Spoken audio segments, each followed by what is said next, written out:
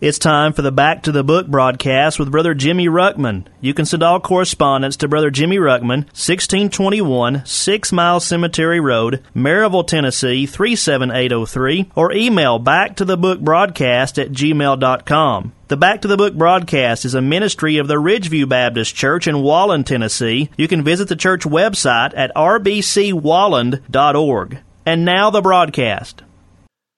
Please take your Bible once again, turn back to Romans chapter 6, verse number 15. We're continuing on this second question that is asked in chapter 6. And here's the question. What then? Shall we sin because we're not under the law, but under grace? We've said so far that a Christian that believes or a Christian that teaches that grace gives us liberty to sin, they're a false teacher. Don't listen to them. They're unbiblical, they're ungodly, and very likely they're not saved. They've misunderstood grace, their heart's never been changed, and they're leading people to hell. That's a very bold starting point again, but it's Bible. Grace gives us a new master, and grace shows us that before we were saved, we were under the reign or the kingdom of sin, so to speak. We were under the power and bondage of sin, really is what I need to say. We were under bondage to sin. We were the servants of sin unto death. But when God came in and moves in by grace, we are now the servants of obedience unto righteousness. We are servants to God or Christ, and we ought to be servants to obey whatever it is that He tells us. Obedience is critical. He didn't save us to go live out in sin. He saved us so that we would, and grace moved in so that we would finally have the power to obey not only what the law told us not to do, but what God wanted us to do. And He gave us the Holy Spirit as a direction on the inside of us to guide us and empower us to live out a holy life that we could not do in our own strength. I don't need a law anymore. I don't need the law telling me this is right and this is wrong. Because I've got the Holy Spirit on the inside of me, who I promise you is just as tight as the law ever was. But He gives me the power. As long as I'm willing to obey His still small voice, He gives me the power to live righteously and holy before God. And many times the things He's dealing in my heart about go a lot farther than the Word of God even maybe exactly spells out.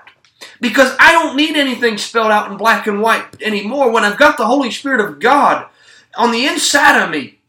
Who He works, we know He never goes against Scripture, okay? I'm not saying that at all. But there are things in my life that He will not allow me to do that others seem to be able to do with no problem. But I can't do it. And if I do it, I know I'm in sin. Why? Because God's done a work in my heart. I've got the Holy Spirit saying, don't you do that. And I better say, yes, sir, and do it. Or I'll be committing sin.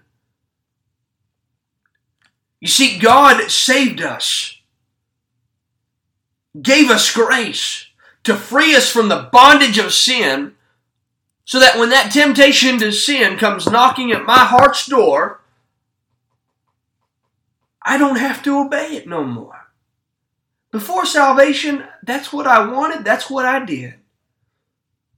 Not understanding that the wages of sin is death, and that it would destroy me one day, and that it was putting me under greater condemnation before God every chance I got.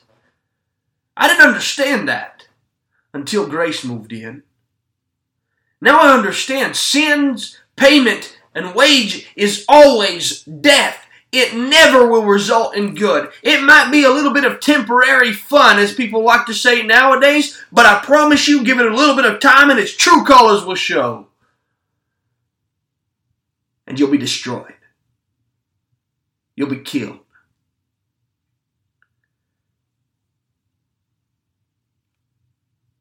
He says in Romans chapter 6 and verse number 19, I speak after the manner of men because of the infirmity of your flesh. For as ye have yielded your members servants to uncleanness, and to iniquity unto iniquity, even so now yield your members servants to righteousness unto holiness. For when you were the servants of sin, you were free from righteousness. What fruit had ye then in those things whereof ye are now ashamed? For the end of those things is death. But now, being made free from sin, and become servants to God, ye have your fruit unto holiness, and the end everlasting life.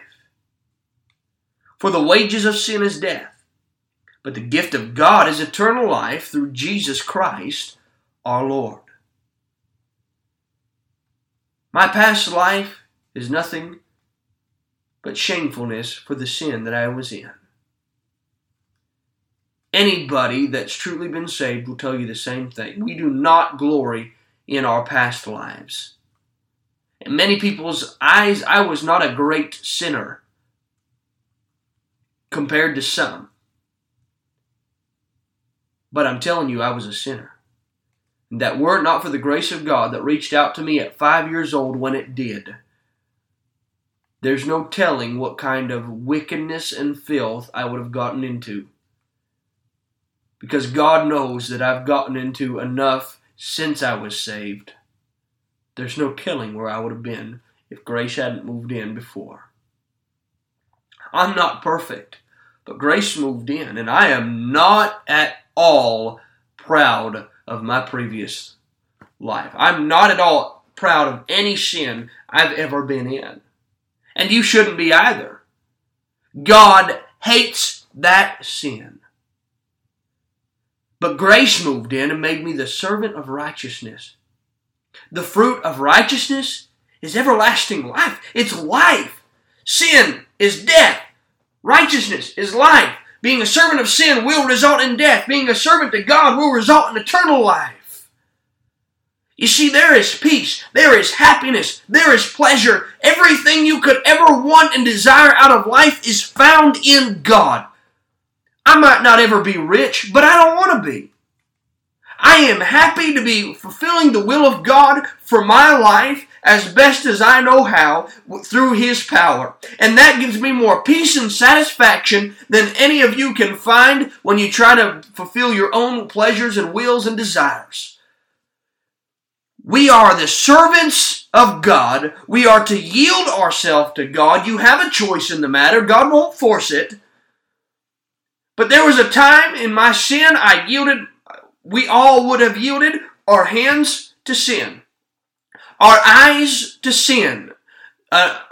Somebody indecently dressed or something filthy comes up on a screen. Before salvation, what do all of us want to do? Just stare at it. We want to look at it. We want to lust over it. We want our mind to dwell on ungodly things. We want our feet to take us to ungodly places. We want our mouth to talk about ungodly things. But when I became a Christian, I now want to yield my life to God. Say, God, what do you want my hands doing? Who can I reach out to help? God, where do you want my feet going? Where can I go that would please you? God, what do you want me thinking on? What do you want me to think on and meditate on? God, what do you want me letting in my ears? What do you want me to hear? God, what do you want me to talk about? You see, I'm yielding my body as a tool for God to please Him. I am His servant now. I am not sin's servant. I will not, by the grace of God, serve sin anymore. I will serve Him. If I fall, I'm going to confess, get right, and pick back up and try my best to serve God. Because there will be times that we all fall and fail. But I am not going to make a lifestyle out of serving sin anymore. I'm not planning or anticipating on sinning again purposefully. When it happens, I want it to be accidental. But what I'm saying is we've got a choice in this matter of who we're going to yield ourselves to. I want to obey God. I want to obey the Holy Spirit of God because that is where true life is at. Let me ask you this. Are you living His life? Or maybe I should say, are you allowing Him to live His life through you? God offers you salvation. The gift of God, it's eternal life. The grace of God will move into you, change your nature, give you a desire to serve God, give you the power to serve God. It will break the power of sin and any addiction in your life, I promise. Or God's word has lied. God intends for every Christian to live holy before Him. Grace is not in any way, shape, or form a license to sin, as many teach. Rather, grace just frees us from sin to serve God. You've got a choice. Who are you going to serve? Are you going to serve sin or are you going to serve God? I'll tell you who you're serving. It's who you're obeying. You keep on yielding your members or giving your members in obedience to sin and the flesh and the lust of your flesh. That's your master. But if you yield yourself unto God and obey the Holy Spirit of God, then that's your master. Pretty simple, isn't it? Pretty straightforward. God intends for a believer to live holy. So, what then? Shall we sin because we're not under the law but under grace? God forbid. Absolutely 100% no. Stay away from it. It's dangerous. So we move into chapter 7. Now, the chapter number changes, the subject does not. Paul's not done answering this question yet. He begins explaining a little bit more to these Jews that have been under the law, and they might be having a little bit of a hard time understanding all that grace does. They viewed this law as a covenant, not understanding that it had a time limit on it, not understanding its true purpose. They thought the law could bring holiness, but I'll tell you right away, right off, the law has never, ever made a man holy. All the law could ever do was condemn you and show you your sin. It's meant to expose sin. It never made a man righteous or just before God. He says, Know ye not, brethren, for I speak to them that know the law, how that the law hath dominion over a man as long as he liveth. For the woman which hath an husband is bound by the law to her husband so long as he liveth. But if the husband be dead, she is loosed from the law of her husband. So then if, while her husband liveth, she be married to another man, she shall be called an adulteress. But if her husband be dead, she is free from that law, so that she is no adulteress, though she be married to another man. Wherefore, my brethren, ye are become dead to the law by the body of Christ, that ye should be married to another, even to him who is raised from the dead, that we should bring forth fruit unto God. For when we were in the flesh, the motions of sins, which were by the law, did work in our members to bring forth fruit unto death. But now we are delivered from the law, that being dead wherein we were held, we should serve in newness of spirit and not in the oldness of the letter.